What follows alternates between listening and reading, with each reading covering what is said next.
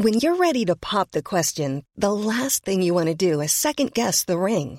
At BlueNile.com, you can design a one-of-a-kind ring with the ease and convenience of shopping online. Choose your diamond and setting. When you find the one, you'll get it delivered right to your door. Go to BlueNile.com and use promo code LISTEN to get $50 off your purchase of $500 or more. That's code LISTEN at BlueNile.com for $50 off your purchase.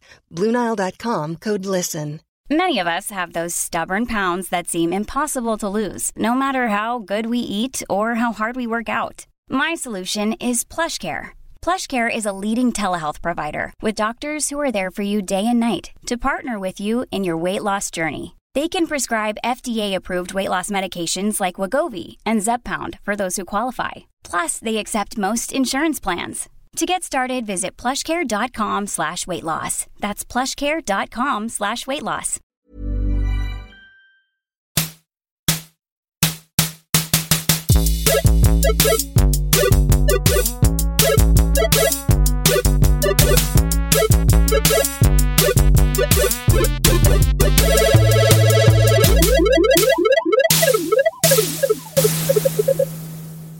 Välkomna till det 14:e avsnittet av Spela spel, en podd om att spela spel.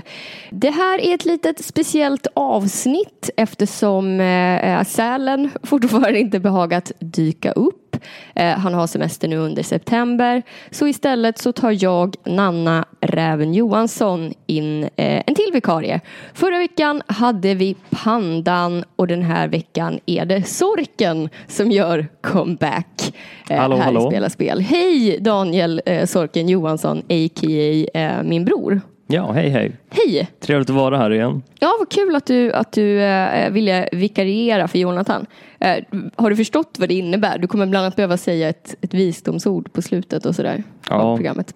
Jag förstår det. Du förstår det. Du får sitta och ladda redan nu på vad du ska säga. Ja. Innan vi kickstartar det här härliga avsnittet så tänkte jag passa på att tacka Spela Spels Patreons. I de senaste avsnitten så har vi gått igenom massa härliga djur-Patreons. Det vill säga de Patreons som ger oss mer än $10 och därför föräras ett symboliskt djur-alias. Och den här veckan så är det inga mindre än Max Bläckfisken Jönsson. Det var väl härligt. Ja. Det är ganska tufft, va? Alla får tuffa namn. Det kanske du inte visste. Bläckfisken är ganska tufft. Bläckfisken är tufft. Sen har vi Tony Hjalmarsson som alla känner som Dingon. Dingon är tufft. Dingon är faktiskt väldigt tufft det med. Det är supertufft. Och sen sist men inte minst så har vi Kristoffer Vithajen Jönsson. Ja, men vad härligt. Ja, superhärligt. Det var 3 den här veckan så jag tänkte att vi passar på att klämma in dem i introduktionen så här. Inte nästa vecka men nästa avsnitt så tänkte vi att vi ordnar en lite speciell grej för våra djur-patrons. Men mer om det då. Sorken, vad har du spelat sen sist? Oj, jag har ju spelat jättemycket. Det var ju 2 månader sedan eller någonting jag var här sist. Ja, så du kanske inte behöver gå igenom den 3/6 spelade jag. Nej, men jag har ju spelat dels Battlefield, The Battlefield 1.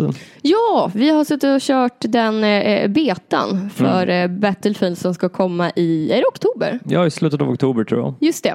Battlefield, för de som inte vet, är krigsspel. Ja, det är alltså ett FPS-spel där man slängs in på en ganska stor karta och spelar 32 mot 32 i standardformatet. Ja, och den här gången så är det då liksom första världskriget som man går in i. Än så länge har det bara funnits under betan en karta uppe. Men jag tyckte den kartan var nästan... alltså det fanns väldigt mycket att utforska. Ja, de har ju gjort dem väldigt varierande. Alltså det finns ju... Allting finns på kartan. Det finns alltså en stadsmiljö där du kan bråka i trånga utrymmen. Så finns det öken där du kan komma ridande på häst. Och... Jag tyckte inte om att rida häst. Jag tyckte inte heller om att flyga flygplan. Däremot så älskade jag att hoppa in i en tank och sitta och skjuta. Brumma omkring. Då känner jag mig trygg, vilket man ju absolut inte borde göra.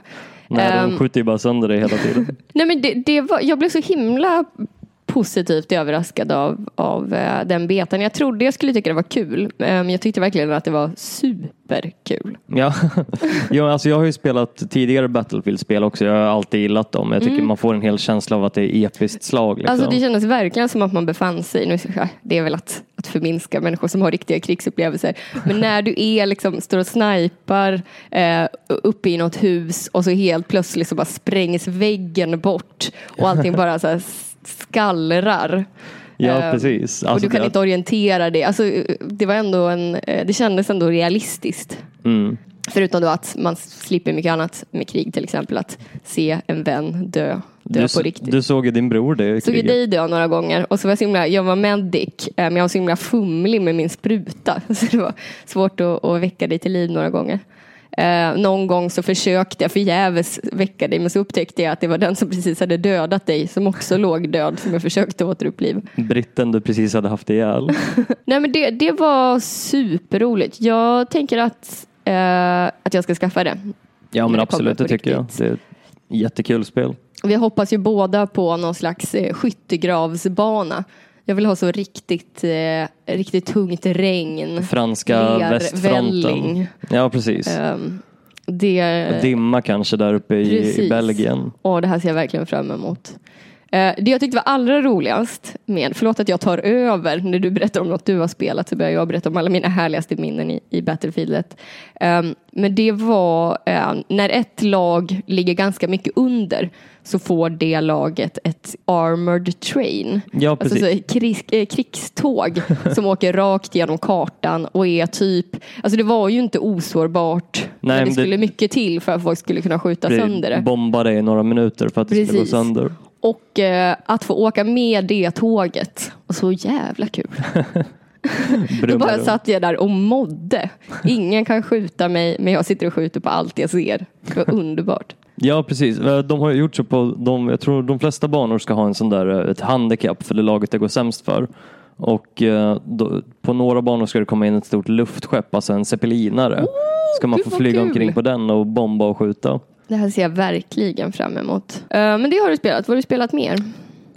Sen har vi kört lite Mordheim. Det var ju som ett XCOM-spel ungefär, fast placerat i en fantasyvärld där man går omkring i en rutten stad som är helt förpestad, och ska man försöka hitta rikedomar helt enkelt och komma undan att ens gubbar blir skadade permanent. Jag hoppade inte på det här Mordheim-tåget, så jag har lite svårt att se skärmen med det. Men vad är det du gillar med det? Ja, alltså jag fick ju med några från Overwatch-gruppen då, som också var sugna på att spela. Den här Overwatch-gruppen som jag startade, där väldigt många lyssnare från poddlyssnare är med. Och du har nu tagit några av dem, lockat med dem till Mordheim. Ja, precis. Och då gick man alltså in, det är ett lag mot det andra laget. Och så ska man leda sina legoknektar där inne till segern. Och så är det permanenta skador, så det som kan hända är att... Så blir någon av med en arm, så fortsätter den att vara av med en arm. Så får man liksom anpassa sig till det. Liksom att kanske ledaren har blivit av med ett öga och nu ser han sämre, så...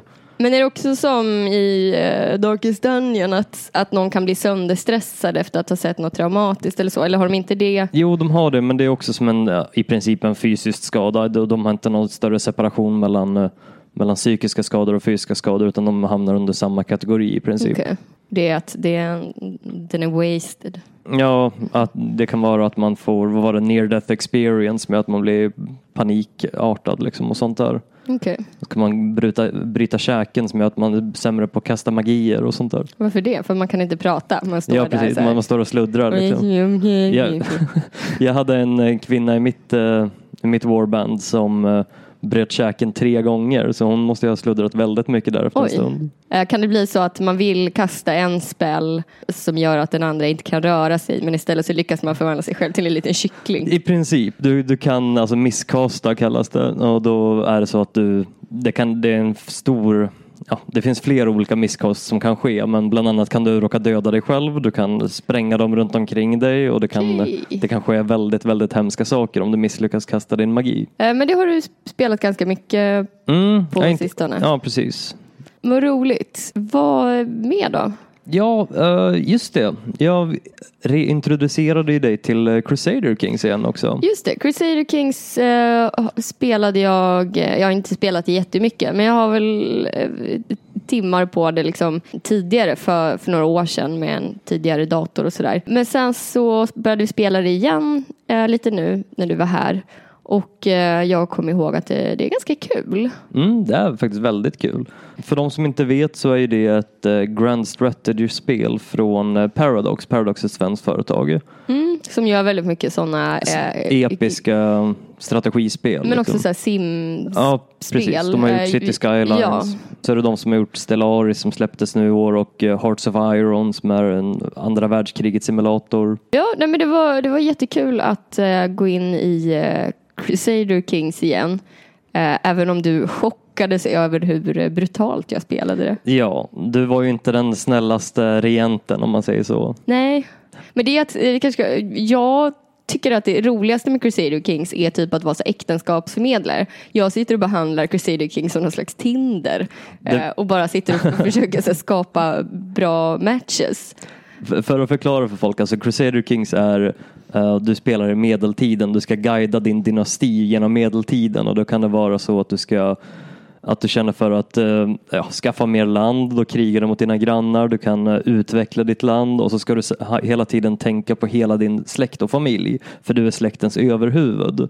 Så du kan ju, du får se till att fixa giftermål för dina barn och det är det roligaste i hela spelet.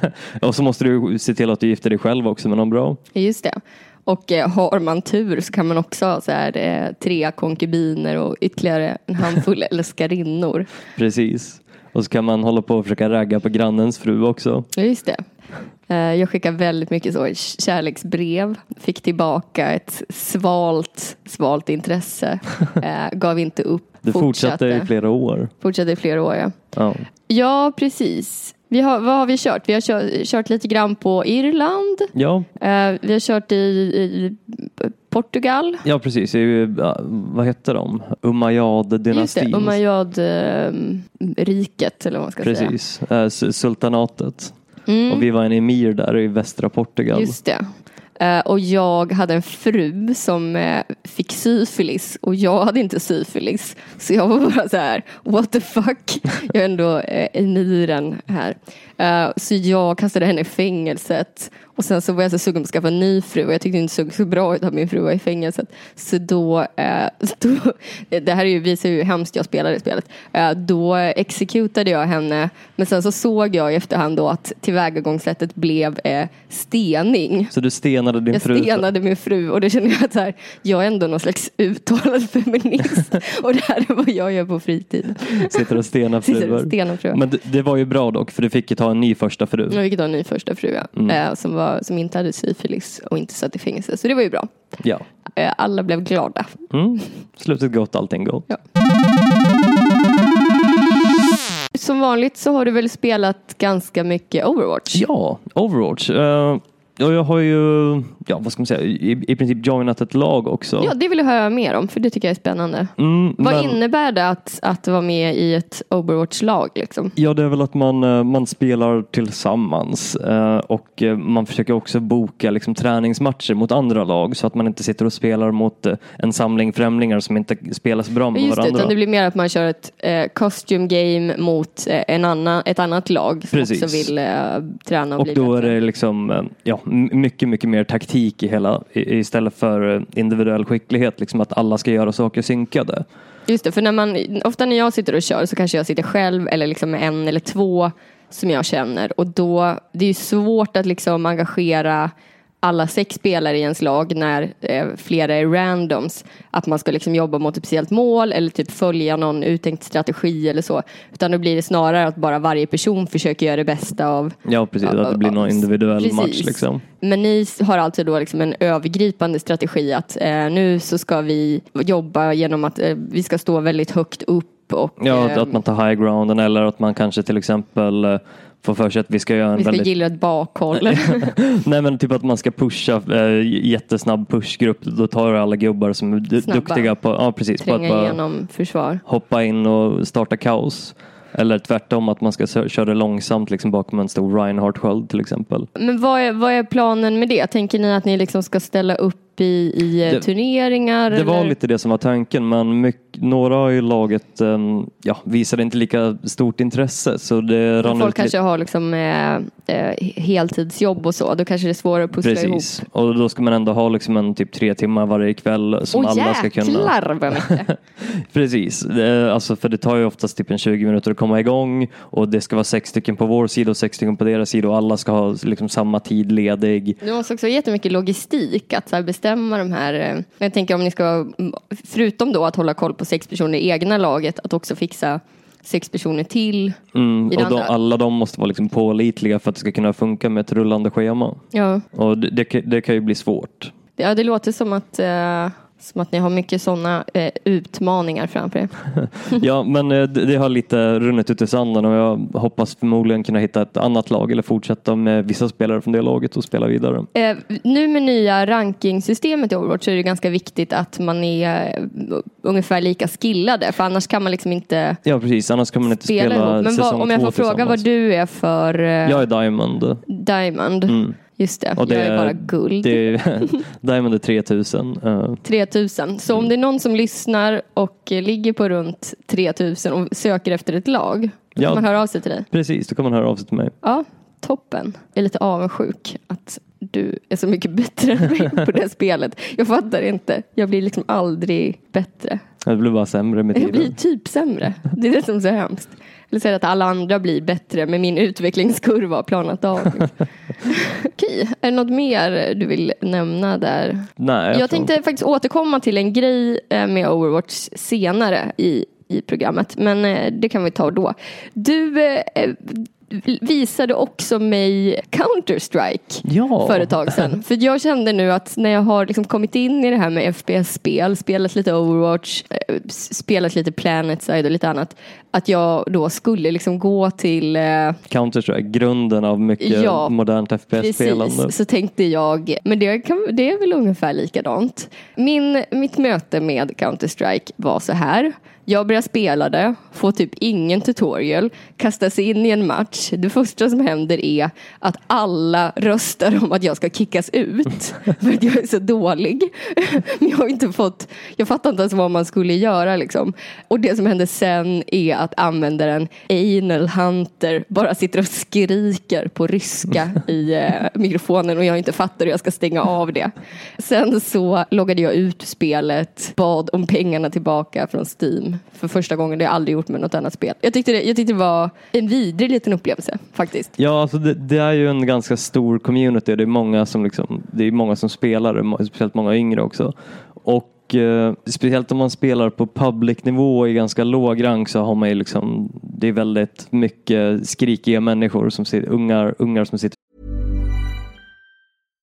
If you're looking for plump lips that last, you need to know about Juvederm lip fillers. With Juvederm Volbella XC and Juvederm Ultra XC, your lip look, whether it's subtle or bold, can last up to 1 full year with optimal treatment and no additional maintenance. Find a licensed specialist and see if it's right for you at Juvederm.com today. That's JUVEDERM.com. Add fullness to lips in adults over 21 with Juvederm Volbella XC or Juvederm Ultra XC. Do not use if you have severe allergies or a history of severe allergic reactions, or if you're allergic to lidocaine or the proteins used in Juvederm. Tell your doctor if you have a history of scarring or taking medicines that decrease the body's immune response or that can prolong bleeding. Common side effects include injection site redness, swelling, pain, tenderness, firmness, lumps, bumps, bruising, discoloration, or itching. As with all fillers, there's a rare risk of unintentional injection into a blood vessel, which can cause vision abnormalities, blindness, stroke, temporary scabs, or scarring. For full, important safety information, visit Juvederm.com.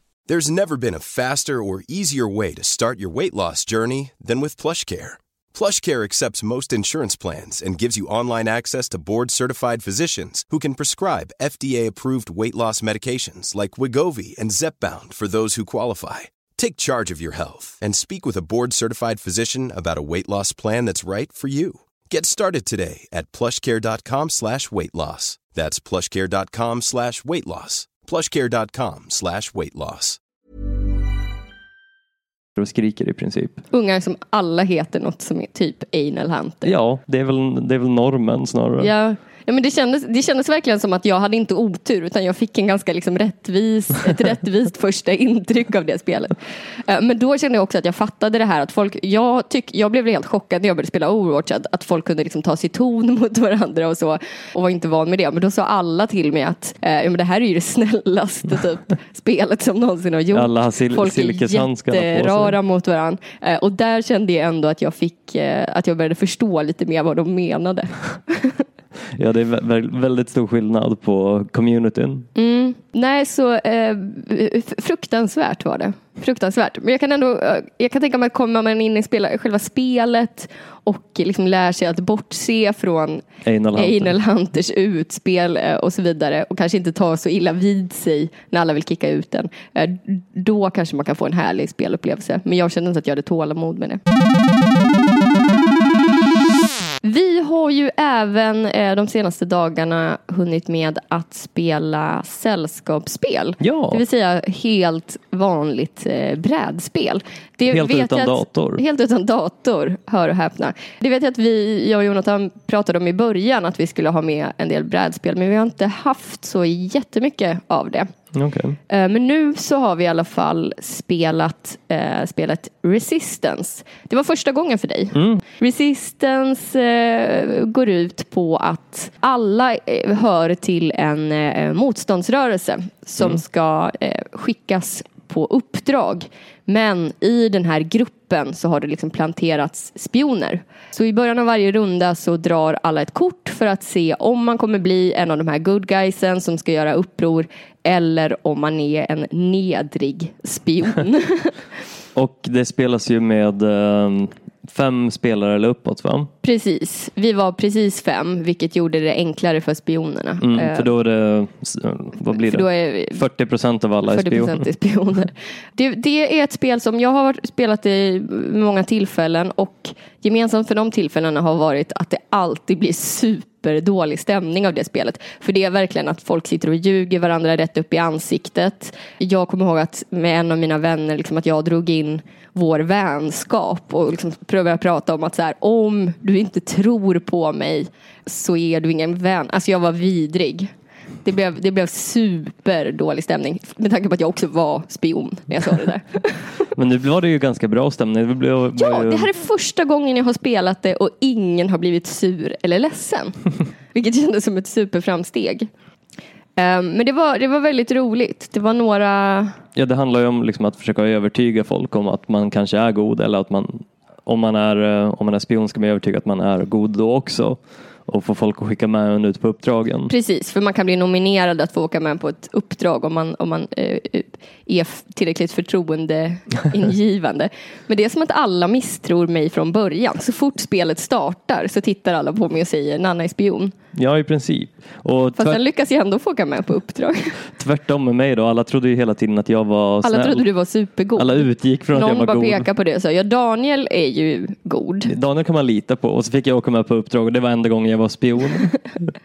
Nej, men jag kan verkligen rekommendera det spelet om du känner att du har lite för många goda vänner och vill banta ner gruppen lite. Då är det ett jättebra spel att spela. Du måste ju åtminstone ha 4 vänner. Man måste ha 4 vänner till att börja med. Och sen så kanske man kan tänka att om man vill fortsätta spela det spelet så ska man hålla hårt i de 4 vännerna, för att man måste vara 5 totalt. Känner man att man har ett överflöd av kompisar och vill sålla bort några, så är det ett bra sätt.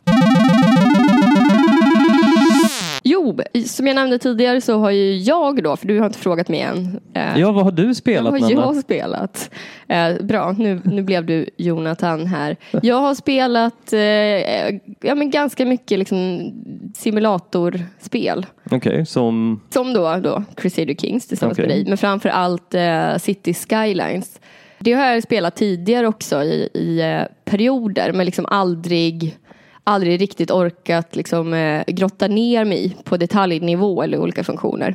Men nu så har jag fått en nytändning med det spelet, och också lyckats bygga det perfekta vägnätet. Och jag var ju faktiskt tvungen att kolla på när du satt bredvid och jag var så nöjd med mitt vägnät och jag kunde inte förstå varför inte du kunde se storheten. Alltså du satt verkligen i 1 timme och placerade ut små vägsträckor och utan att byggnader.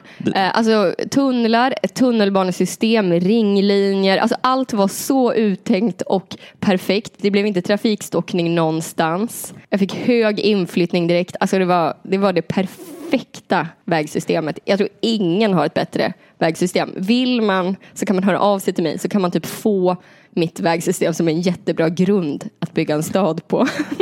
För det var så bra. Alltså jag blev imponerad av hur insatt du var i det. För du hade ju faktiskt verkligen suttit och försökt lära dig sakerna för en gångs skull. Ja, jag brukar spela slarvigt. Ja, men jag hade verkligen svårt att se charmen i det. Trots att det var kanske inte så kul att sitta bredvid när någon bygger det perfekta vägnätet. Nej, det var nog det. Jag hade kul. Det är väl kul för dig. Så det har jag verkligen fått en nytändning för. Men det är ett sånt spel som, eftersom det inte är så mycket action och det är ett ganska liksom introvert spel. Man sitter väldigt mycket och bara planerar sin stad. Precis, och pillar med sina egna detaljer och sådär. Så att jag vet inte hur mycket liksom det finns att säga om det spelet. Jag har kollat på lite typ tutorials med alla. Det märks att hela communityt av folk som spelar City Skylines är så fruktansvärt tråkiga människor. Men det är väl för att de har sin motsvarighet. Jag fattar att jag inte låter som världens roligaste människa när jag pratar om det perfekta vägsystemet. Men det kan det vara någon som är superintresserad av sophämtning och pratar med glöd om det i 2 timmar i ett YouTube-klipp. Har alltså en sophämtningstutorial? Ja, men typ. Eller någon som bryr sig jättemycket om någon annan del av spelet som jag inte tycker är så kul. Jag kommer på att det jag tycker är roligast nu är just vägnät. Jag kommer aldrig skriva det här i en kontaktannons. Jag har faktiskt byggt upp ett vägnätverk som var jättebra i City Skylines. Har du det? Nej, alltså du skulle säga det. Så jag blev superimponerad när jag sa det. Det säger väl mer om dig. Ska vi återgå till Overwatch? Ja, okej. För jag tänkte att det ska ju bli, eller det vankas ju, eller det har redan börjat, jag vet faktiskt inte. World Cup. World Cup, en världsomspännande cup i Overwatch. Visst är det på Blizzards initiativ? Ja, jag tror det. Att de har liksom försökt tagit ut spelare. De har ju låtit vad säger man, communityn bestämma vilka det är som ska representera sina länder. Just det, och många länder är utvalda men inte alla. Nej, jag tror hela Europa måste kvala i princip. Ja, det är väl många länder som inte ens finns representerade överhuvudtaget. Ja, vissa har blivit ihopklumpade i just det, grupper. Baltstaterna blev ihopklumpade. Ja, och Benelux-regionen blev ihopklumpad. Ja, men jag tycker ändå inte. Luxemburg kanske inte ska ha ett eget. Jo, klart de ska ha ett eget lag. Ett eget lag, vad kan de ha? Liksom en spelare. Liksom alla som någonsin har installerat spelet i Luxemburg hamnar automatiskt i landslaget. Ja, nej men jag vet att kvalen pågår, men när börjar själva turneringen? Jag tror den skulle spelas i början av nästa månad, men jag är osäker. Ja, jag vet faktiskt inte vad jag tycker om det här med att blanda in nationalitet i e-sport. För jag tycker det är en sån liksom skön grej att det inte riktigt har funnits. Ja, att det är multinationella lag. Precis, och att det kan vara verkligen så här folk från olika länder och att det inte är någon grej där. Men nu känns det som att man liksom försöker forcera in nationalism i e-sport. Och jag vet inte, jag får en lite dålig känsla av det. Samtidigt som jag ska erkänna att när jag såg att så här, folk skriver att så här, Sweden is the team to beat, så känner jag ändå liksom ett pirr av nationalism i kroppen. Så du vill ha den här lilla Viking-hjälmen på dig när du kollar på matcherna? Ja, inte riktigt. Men jag kan ändå känna att så här, jaha, men kan vi vinna? Och då kanske det finns en poäng med att ha den här uppdelningen. Jag är tveksam. Men det är ändå kul. Alltså, det visar det är alltid roligt med turneringar. Ja, men det visar också att svenskarna har ju jättemycket bra spelare. Det var ju verkligen så att många bra inte ens fanns liksom nämnda. Ja, precis. För att det finns så pass många. Alltså, det är ju nästan alla bra lag har en svensk med i laget. Jag gick ju nog nominerade, men då tog jag bara strategin de jag har hört talas om. Jag är inte så... Jag vet att du kollar jättemycket på turneringar. På turneringar och sånt. Jag kan ha det på typ medan jag sminkar mig eller vill att bara ha någonting i bakgrunden. Så tittar jag upp ibland, men det är aldrig som att jag sitter liksom och läser på om spelare. Och analyserar Nej, deras precis. face, liksom. Och jag vet typ inte ens, jag har inte typ fattat vilka som har varit svenskar eller så heller innan. Nej, men det behöver man ju kanske inte veta. Nej, när det är multinationella helt, precis, det är lag. helt, och det är ju helt oviktigt. Absolut. Nej, men det ska faktiskt bli väldigt kul. Vilka är storfavoriterna förutom Sverige? USA har väl också ganska många bra. Och tyskarna är ganska bra. Men sen finns det inte så många riktigt storfavoriter. Så Sverige, USA, Tyskland? Ja, men jag tror i den ordningen. Okej. Kanske att fransmännen också har något. Fan vad fett om vi skulle vinna. Då får vi fira det här i podden. Jag tänkte att du skulle ha en parad på gatan och fira, gå och skrika och spela hög musik. Ja, mina grannar kommer höra sig genom väggen som jag behöver göra när det är fotbollsmatch. Jag hör någon skrika så här, mål! Så kommer jag sitta nu och störa hela kvarteret. Kan få dem igen för gammal ost. Kappa den då, ta den! Nej! Men det här med e-sport, du har ju mycket bättre koll på det än vad jag har överlag. Är det något annat du följer förutom liksom Overwatch-ligorna och sånt? Nej, alltså det brukar vara spelet jag spelar. Jag brukar sitta och kolla ganska mycket på. Som, jag spelar Rocket League förut, brukar jag kolla mycket på det. Just det. Och sen Counter-Strike, när jag spelade det så kikade jag väldigt mycket på sådana turneringar. Och de gör ju rätt jättestora events också. Man verkligen trycker in hur mycket pengar som helst. Så att de hyr stora hallar och gör en riktig show av det hela. Så det är ganska kul. Alltså jag tycker e-sport är superroligt. Jag har liksom suttit och kollat på turneringar för spel som jag absolut inte har spelat, men bara för att det är så härligt typ att folk är så engagerade och när folk är så duktiga på någonting. Så, när de är så härligt nördiga. Ja, precis. Och det känns, jag vet inte vad, nu kanske folk kommer jättearga på mig, men det känns som att det är lite roligare människor som håller på med e-sport än vad det är som håller på med sport. Så du säger att Zlatan är tråkig? Ja, alltså dels så tycker jag att så här, själva spelarna är roligare, men också hela liksom communityt runt det och... Ja, precis. De är väl lite mer pratglada med tanke på att det ändå är på internet och man kan skriva väldigt snabbt och kommunicera med varandra, och så är det mycket mer... Vi såg ju på någon av de här kvalmatcherna. Var det den jag tänker på när var det var så... Sverige mot Slovakien vi kollade på? Nej, fast det var någon där folk... Det var så himla oproffsig chatt som pågick medan de spelade. Så satt när de och skrev. Skämt om någons mamma och sånt där också. Ja, och det känner jag. Jag fattar att sånt händer liksom på fotbollsplanen också. Att folk förolämpar varandra och sådär. När de springer förbi varandra och säger taskiga saker till varandra och så. Men det som är så kul här är ju att man får se deras chatt till varandra. Ja, och kommentatorerna sitter och nästan rodnar när de måste förklara det. Så det är ju en väldigt underhållande grej med e-sport. Men innan har jag nog mest kollat på Hearthstone-turneringar. Jag tycker det kan ju vara jättekul, men det brukar oftast vara så på ganska stela turneringar. Ja, och vissa, det är inte så kul alltid att sitta och titta på någon som tänker i 2 minuter. Som en spelare som heter... Life coach, du tänker på. Life coach, som kallas rope coach, för att han alltid tänker så länge att ett rep börjar liksom brinna, och det symboliserar att nu är tiden nästan ute liksom. Och det är inte så kul att sitta och titta på när han håller sig för hakan stirrar vilt på skärmen. Men det är ändå kul att de har webcams liksom installerade så att man ska kunna se dem. Hur de bara sitter och kollar på skärmen. Men det var någon Hearthstone-turnering jag såg där de efteråt visade typ highlights med reaktioner. Men eftersom det är liksom ett så lugnt spel, så kanske det man får ut är typ att någon småler eller typ lutar huvudet lite bakåt och himlar med ögonen. Och det är så här, det här var det roliga som hände under matchen. Då är det är lite mer drag i liksom spel som Overwatch. Även om man inte får se spelarna med webcam och så är det ju ändå liksom, det är ju ett mer extrovert spel. Precis, och så ser man så här roliga grejer när de ska BMa varandra, så badmanra varandra. Just om någon hoppar upp och teabaggar varandras lik och sådär. Och sprayar på kropparna. Just det. Men det är kul att e-sport e-sport överlag börjar lyftas fram. Ja, det börjar bli mer accepterat. Det börjar bli mer accepterat som sport. Som en sport, ja. Jag läste nu att vi här i Malmö ska få något slags en e-sportsutbildning på gymnasienivå. Okay, ja, och det kanske också redan finns i andra delar av Sverige. Jag vet inte riktigt. Men det är ju jättekul. Och det är på något så här idrottsgymnasium. Och då hade de liksom... men de hade ju fattat att e-sport är vår snabbast växande sport. Så då ska de satsa på det. Och det känns ju jättekul att det får liksom uppmärksamhet. Och att de som håller på med det inte behöver sitta och skämmas på en släktmiddag eller så. Utan vad är du då? Nej, jag tävlar i dataspel. Ja, han sitter och leker om dagarna. Liksom. Eller hon.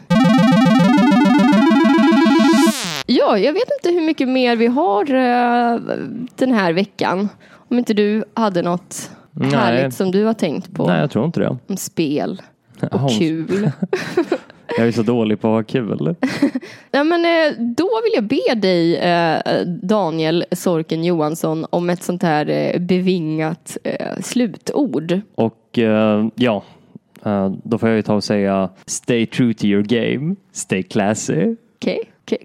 Den lät nästan lite Jonathan, va? Ja, jag är inte helt nöjd här. Du vill kräma ut mig på en till, alltså. Ja, om du får in någonting med sork. Men måste ju vara på engelska. Ja. Vad heter sork på engelska? Sork. The groundhog, kanske? Nej, det är ju en... inte lämmel, men vad heter de? Det är ju murmeldjur. Murmeldjur? Det är ju en groundhog, eller hur? Don't hate the player, hate the murmeldjur. Okej. Seriöst och bra här i Spela Spel, en podcast som är tillbaka om 2 veckor med Jonathan Sälen Unge och också då att vi kommer börja köra varje vecka från och med dess. Tack vare att vi har fått så mycket Patreons och kärlek. Kärlek är alltid bra. Det är alltid bra. Hörrni, ha det så bra så hörs vi då. Tack så jättemycket Daniel Sorken Johansson för att du ville komma. Puss och kram. Hej.